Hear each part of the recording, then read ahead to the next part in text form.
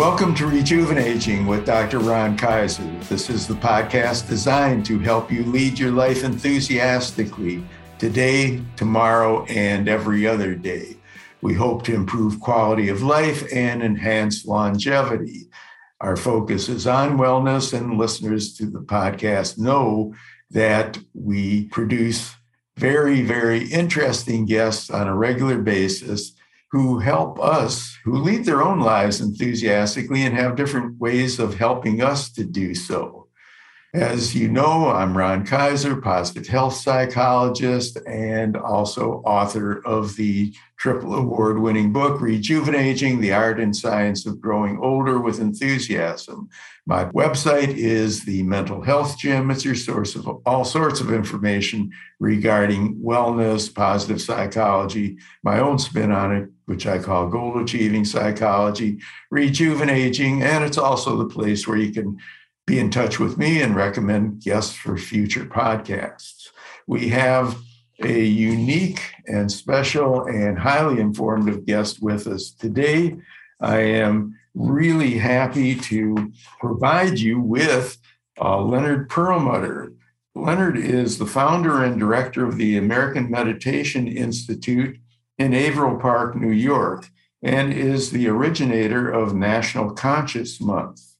He studied in India under Swami Rama of the Himalayas, whose lab studies at the Menninger Institute demonstrated that blood pressure, heart rate, and the autonomic nervous system can be voluntarily controlled. Leonard has presented at numerous universities, medical associations, and so on. He's the author and editor of Transformation, the Journal of Yoga Science. He also had curriculums adopted by medical and nursing societies, which we'll want to hear more about. But we also am particularly interested in his new book, which is called Your Conscience: The Key to Unlock Limitless Wisdom and Creativity and Solve All of Life's Challenges. That's a pretty tall order, so we're going to find out how we do that. But first of all, Leonard, welcome to Rejuvenating with Dr. Ron Kaiser. It's a real pleasure to have you with us and looking forward to our conversation. Well, I am looking forward to it too, Ron, and I really deeply appreciate the invitation. Well, we're so pleased to have you with us, but you're not the typical guest we have, given your experiences and so on. And I just kind of wonder, with a name like Leonard Perlmutter, I assume you didn't grow up in India or come from that particular tradition. Maybe before we go too far into what you're going to present, can you tell us a little bit about your journey to get to be you at this point in your life? Sure. Well, there's a lot of similarities between the me today and the me when I was a child. From my earliest memories, I've always had a philosophical spin on things. Where that came from, I guess people could say it's karma, but regardless, it's how I see the world in a philosophical way, through philosophical lenses. But there's also another principle that has guided me since early childhood, and that is practicality. I'm a very practical person. Great. And so as I grew into my early teens, I went into scouting. I was a Cub Scout, and then I was a Boy Scout, and I just really enjoyed the practical knowledge that I learned in scouting. In fact, at one time, I was having a conversation with my scoutmaster, and I said, the motto of scouting is be prepared. Exactly what should we be prepared for? And he looked at me and he said, well, how would I know? That's why we're teaching you these skills, so that you can be prepared for anything. And that's exactly what life brings us. Could any of us scripted the past 2 years that we've been experiencing with COVID and the political gridlock that we're experiencing and the animosities? No. I think that if somebody came up with a script like that, nobody would fund it because they would say that it was a terrible script, not realistic, not even good science fiction. Yeah, I'm sure you're right. So I'm philosophical and I'm practical. And as a child, I had a painful reaction to the standard American diet. And I had an allergic reaction to that pain. And I wanted to see how I could get rid of it. It wasn't until I left the house and I started going to school away from home that I began making food choices for myself and examining different philosophies that might address my particular body and the types of food that were best for me. And that led me to a study of the different religious traditions, spiritual traditions, the perennial philosophies, and that led me to yoga science. And I found a teacher, Swami Rama, who you referenced earlier, and I had a bit of a allergic reaction to handing my life over to some Indian guru, but I read his books. I read his books for many years, and gee, I thought they sounded like this man was a scoutmaster. It's sort of like he's teaching what we learned in Scouts, only applying it to philosophy and real life. And I enjoyed that, and I enjoyed experimenting with what he taught. And gee, I began to feel better physically, mentally, emotionally, spiritually. I did finally meet him, and at a certain point in 1996, he sent me a letter from India. Of course, in those days, this is all before email and Federal Express and UPS deliveries, so it probably took quite a while to get from India to a rural upstate New York where I live. And the letter was very brief, and all it said was, "Start teaching now." Oh, start teaching now? What am I going to teach? What do I feel authority to teach?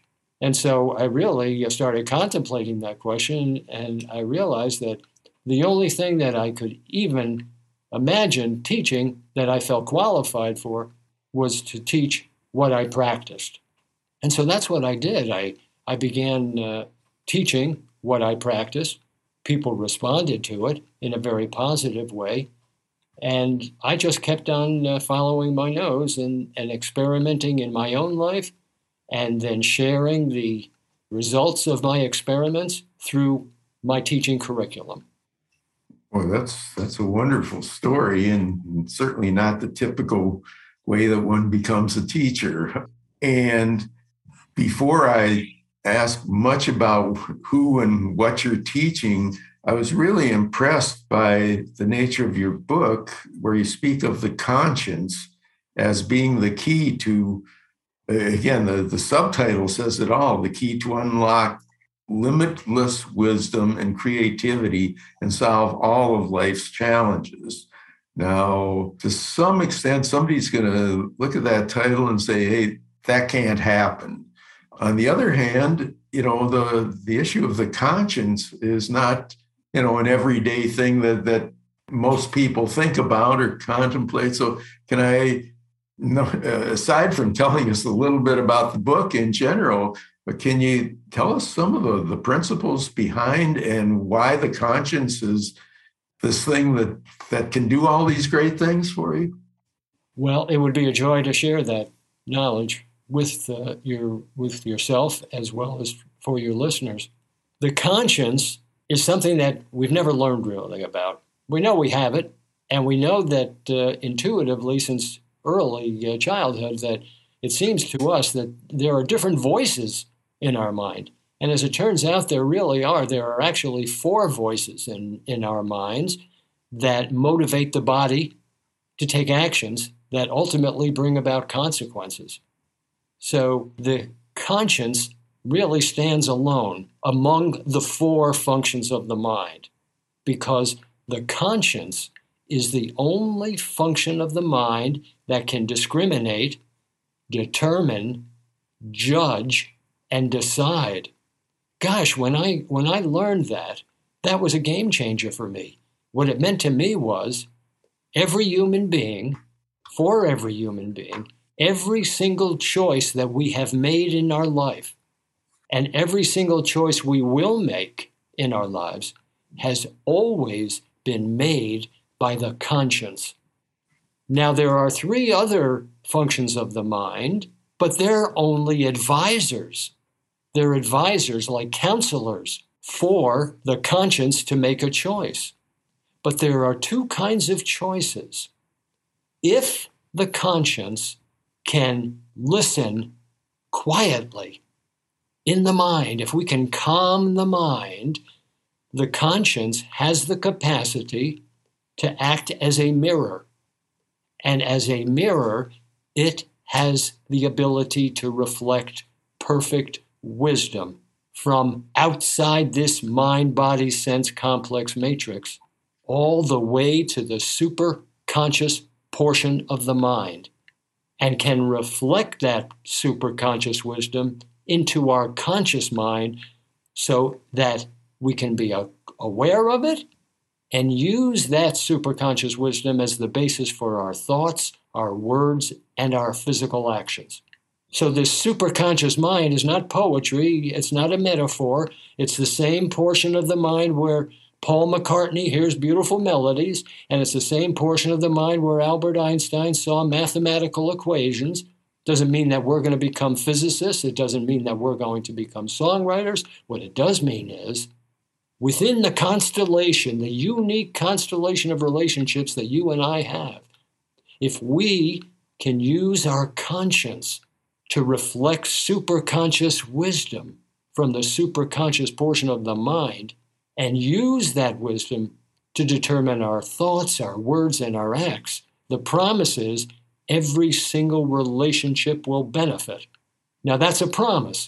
Of course, we have to do the experiment to find out if it's true. Otherwise, it's just hearsay. And that's not always easy to do because within the mind itself, there's a bit of a tug-of-war going on for power. You see, the ego is actually hardwired to the reptilian brain. What does that mean? Both the reptilian brain and the conscience are heavily invested in self-preservation. And not only self-preservation, but they both have an intense fear of annihilation. They don't want to die. They don't want the form to end. And so, in service to that, the ego is always dividing up every single relationship that we have into 2 components. First, the ego says, oh, this is pleasant. I call this good. Let's reprise it. And on the other hand, this over here, this is unpleasant. I call it bad. I don't like it. Let's avoid it.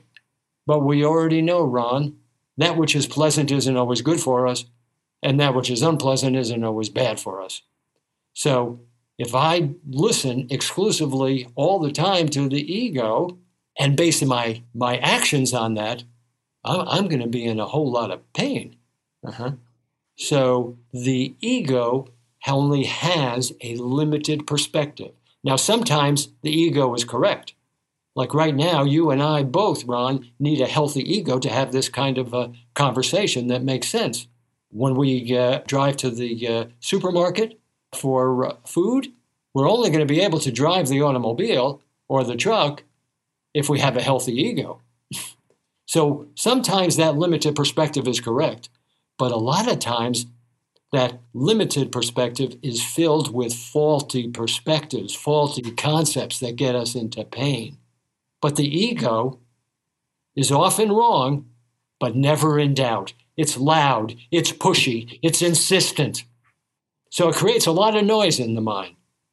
So too does the second function of the mind. These are noisy functions. And the second function is the senses. You know, sight, smell, taste, hearing, touch.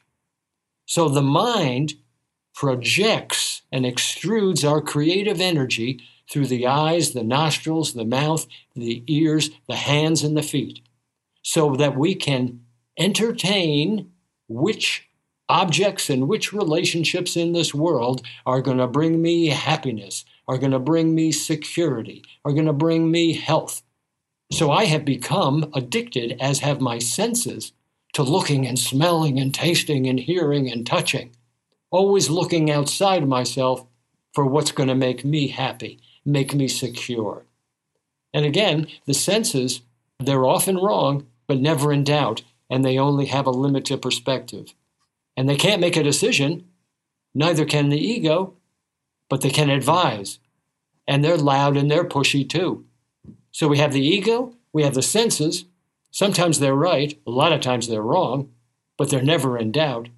And the third function of the mind is the unconscious, the reservoir of all of our merits and demerits.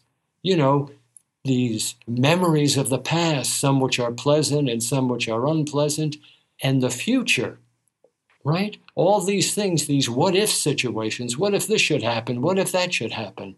Mm-hmm.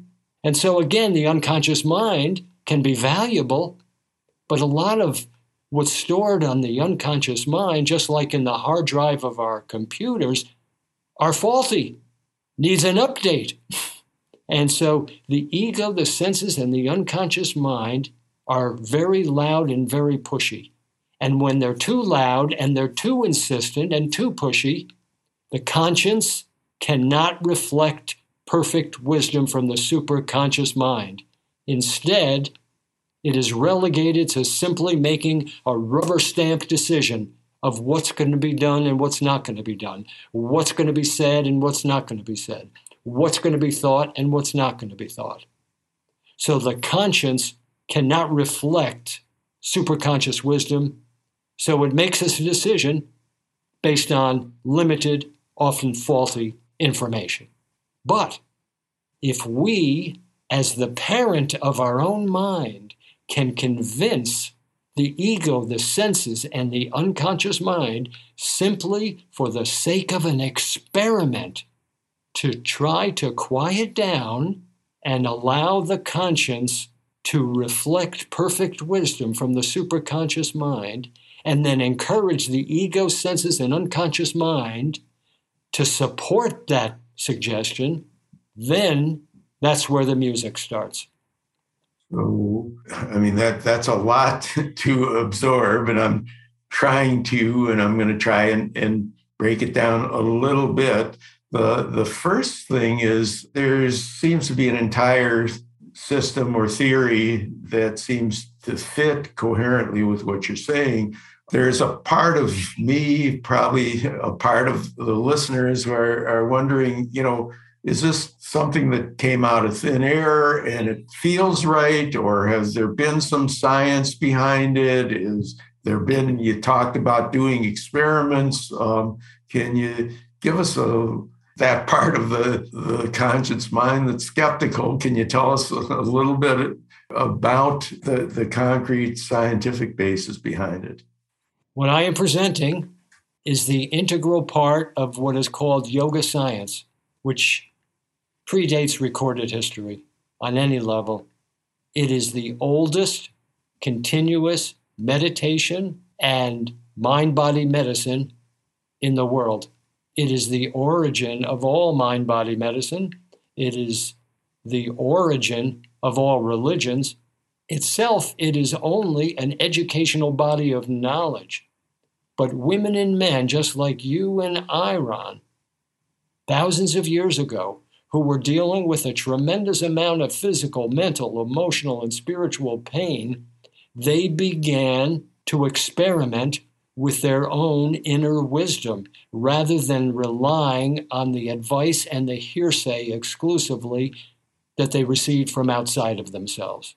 And wouldn't you know, they felt better physically, mentally, and emotionally. Some of them became teachers and taught students. And so this has been an oral tradition until around the year 2000, around the time when Jesus, the Christ, was walking the earth. And then it became codified. I feel that my service today is simply to reapply it to the 21st century in which we are living and make it practical so that you and I can use the conscience to its fullest capacity, which it is not being done right now. So let me just set up a scenario, because here's what I do.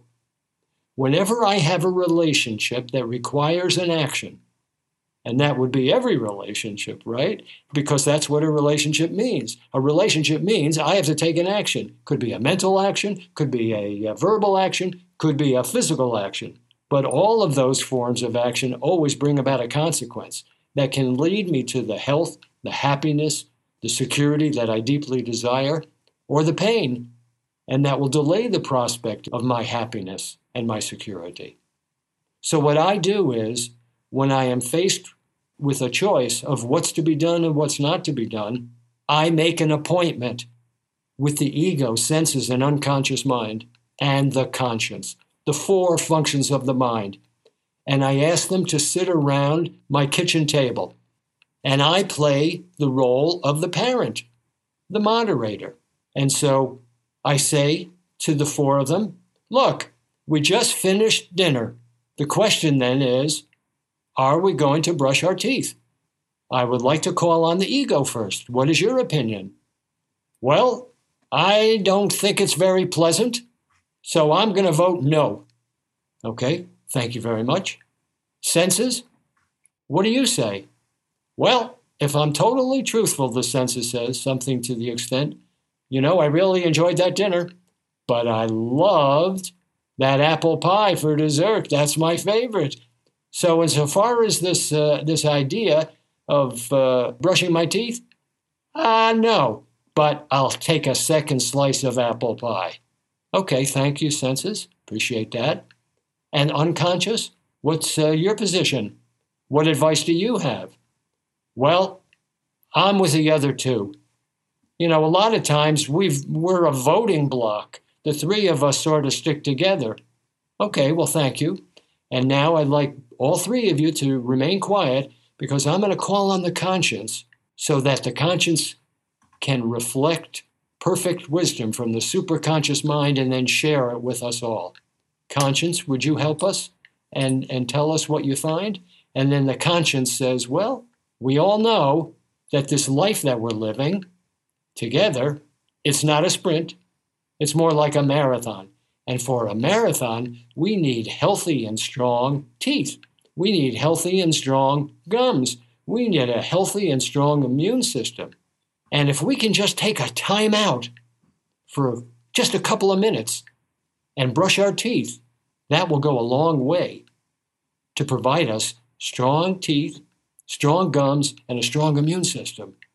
So for the sake of an experiment, let's all go into the bathroom and brush the teeth, and then we'll come back to the kitchen table, and I'm going to call on all of you to tell me what you experienced. So we go in, we brush the teeth, we come back, and then as their parent and moderator, I call on the ego. What did you experience? I asked the ego. Well, it certainly wasn't as bad as I had feared. I fear any kind of change that's out of the ordinary because I equate it with death. But, I'm still here, and it wasn't so bad. Thank you very much. Senses, what did you experience?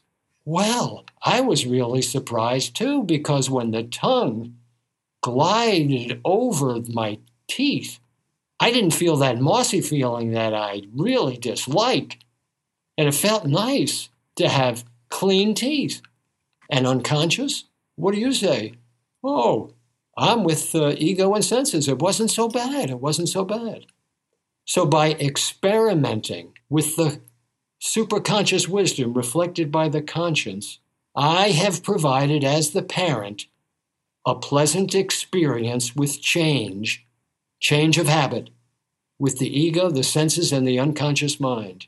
They've all had a rather pleasant experience, and it wasn't a big investment for them. It was sort of a no-brainer. And they trust me more today than they did before this experiment. So it provides me something to build on.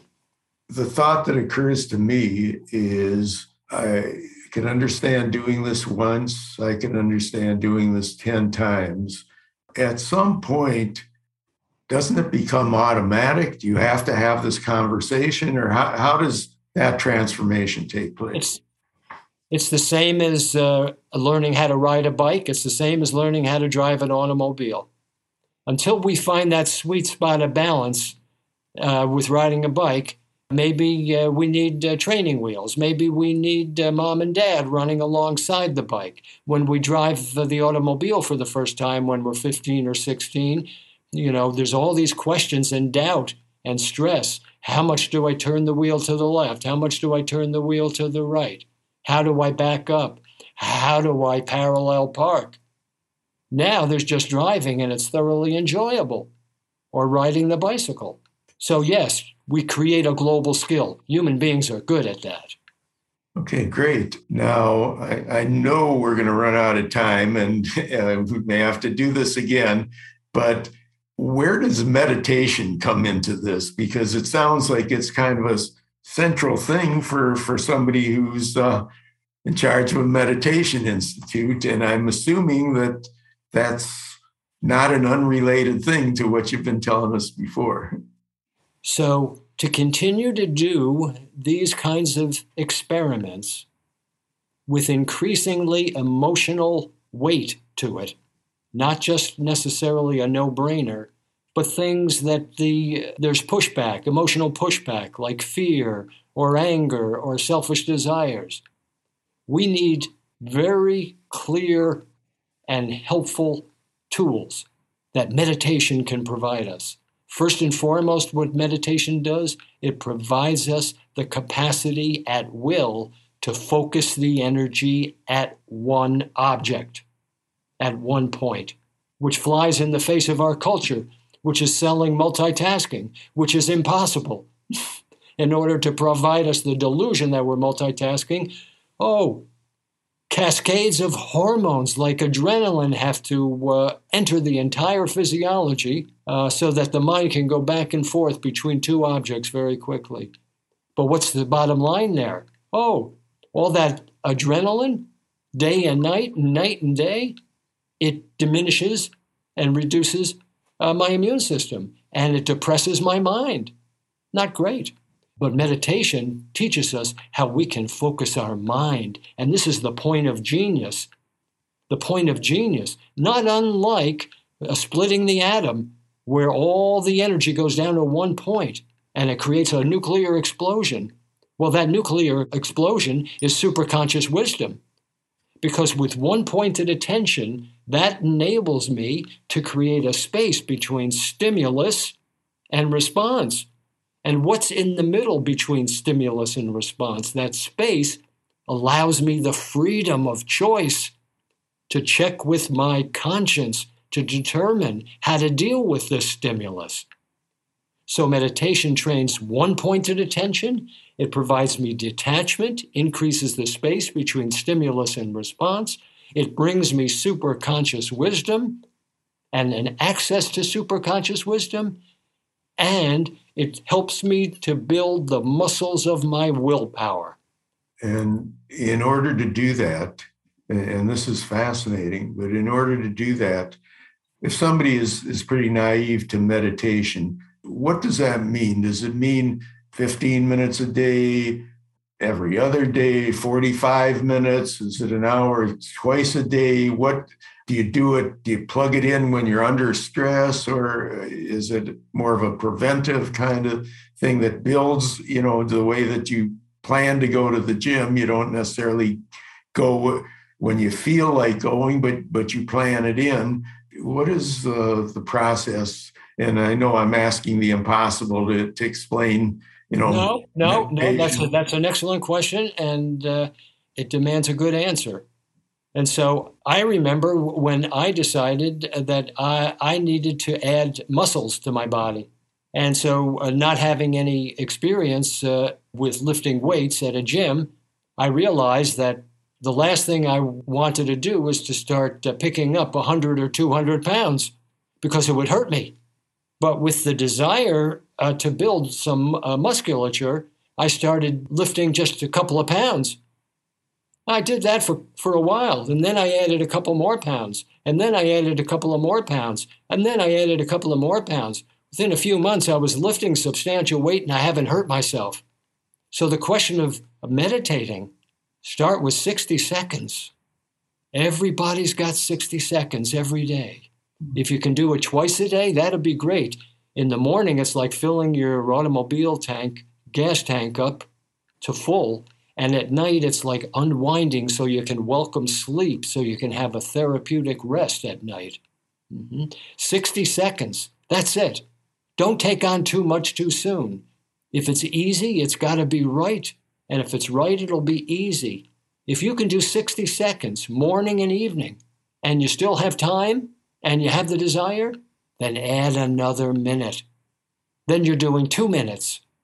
But again, that would be fine. And if you have the interest, the inclination, the time, the desire, you can add a third 60-second to it. Well, that's going to be very reassuring to people, because I know some people that I've spoken with who have feared doing it, saying that, they can't relax or they don't have time or something like that. But it's kind of hard to argue with the notion of 60 seconds of. Well, if we're honest with ourselves, we all waste a lot of time. Even in the busy, we're very busy, we're very creative, and we're very productive. But if the truth be known, we all waste a lot of time. 60 seconds is a small investment in yourself, in your health, in your well-being, in every single relationship that you have. I mean, that's absolutely correct. And again, if someone is naive to it, where do you learn to meditate, or how do you do it? Or you just sit down and breathe, or what? You need a teacher. We teach at the American Meditation Institute. I teach, of course, during the COVID. Now we're exclusively online, which is very helpful. It's great. So I have classes through the American Meditation Institute. The website is americanmeditation.org. americanmeditation.org. We have lots of classes. In fact, I have a free Sunday morning meditation from 9:30 to 11 every week, and you can get a free link on our homepage at americanmeditation.org.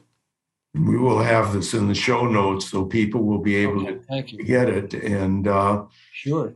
Are there like advanced meditators? In other words, if somebody, should somebody feel intimidated about it, I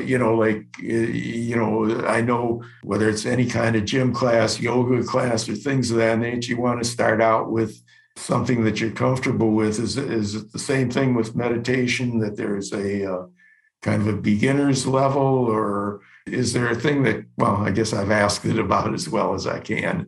Sure. When a new student comes, they're a beginner. And so I present everything that I know to provide them the capacity and the confidence to experience something pleasant. And that's why in my book, Your Conscience, I have different experiments that people can do. They're relatively easy. It's like brushing the teeth. It's like not having a cup of coffee at 10 o'clock at night. All these things that they're seemingly insignificant no-brainers. We can all do them. And we'll experience some pleasantness. Not only will experience a pleasantness, but our ego and senses and unconscious mind similarly will experience a pleasant experience. And their limited perspective will then grow and expand. And that's the key, to expand the consciousness of the ego and the senses and the unconscious mind. That's really, really encouraging. And I believe there are also physiologic changes that take place. And I don't know any long-term meditators who regret or figure that they're wasting time, that they only feel better about it. So I was really happy to get you on the podcast. As I said, we've got more that we can cover, and we'll probably have to do it another time. But can you just run by us, like where can they get the book? Once again, what else do you have to offer, and how can people be in touch with you so that, and again, everything will be in the show notes, but I think you've certainly triggered a lot of people's thinking and a lot of desire to want to expand their conscious mind. Well, thank you. Yes, the book, Your Conscience, has its own website, and it's called yourconscience.org. Yourconscience.org. And it tells you quite a bit about the book and where to buy it. Of course, everybody knows you can buy it all over at all fine booksellers, whether it's a local bookstore or Amazon or Barnes & Noble online. And you can even buy it through the website itself. So that would be wonderful. And one thing that I do want to mention to everybody who's listening, and that is that I would prefer that they not believe anything that I have said today. But what I would encourage you to do is two things. I would encourage you to get one of those Doubting Thomas hats and put it on. Become a Doubting Thomas, because any good scientist is a Doubting Thomas, and experiment with what you heard. Experiment. Turn your entire mind, body, sense complex into your own personal laboratory and experiment with what I have suggested and find out for yourself what the truth is. Is it going to make you happier? Is it going to make you healthier? Is it going to make you more secure and optimistic? Is it going to provide you more energy, more creativity, more willpower? I'm not going to answer that question. I've answered it for myself. That's why I'm here sharing.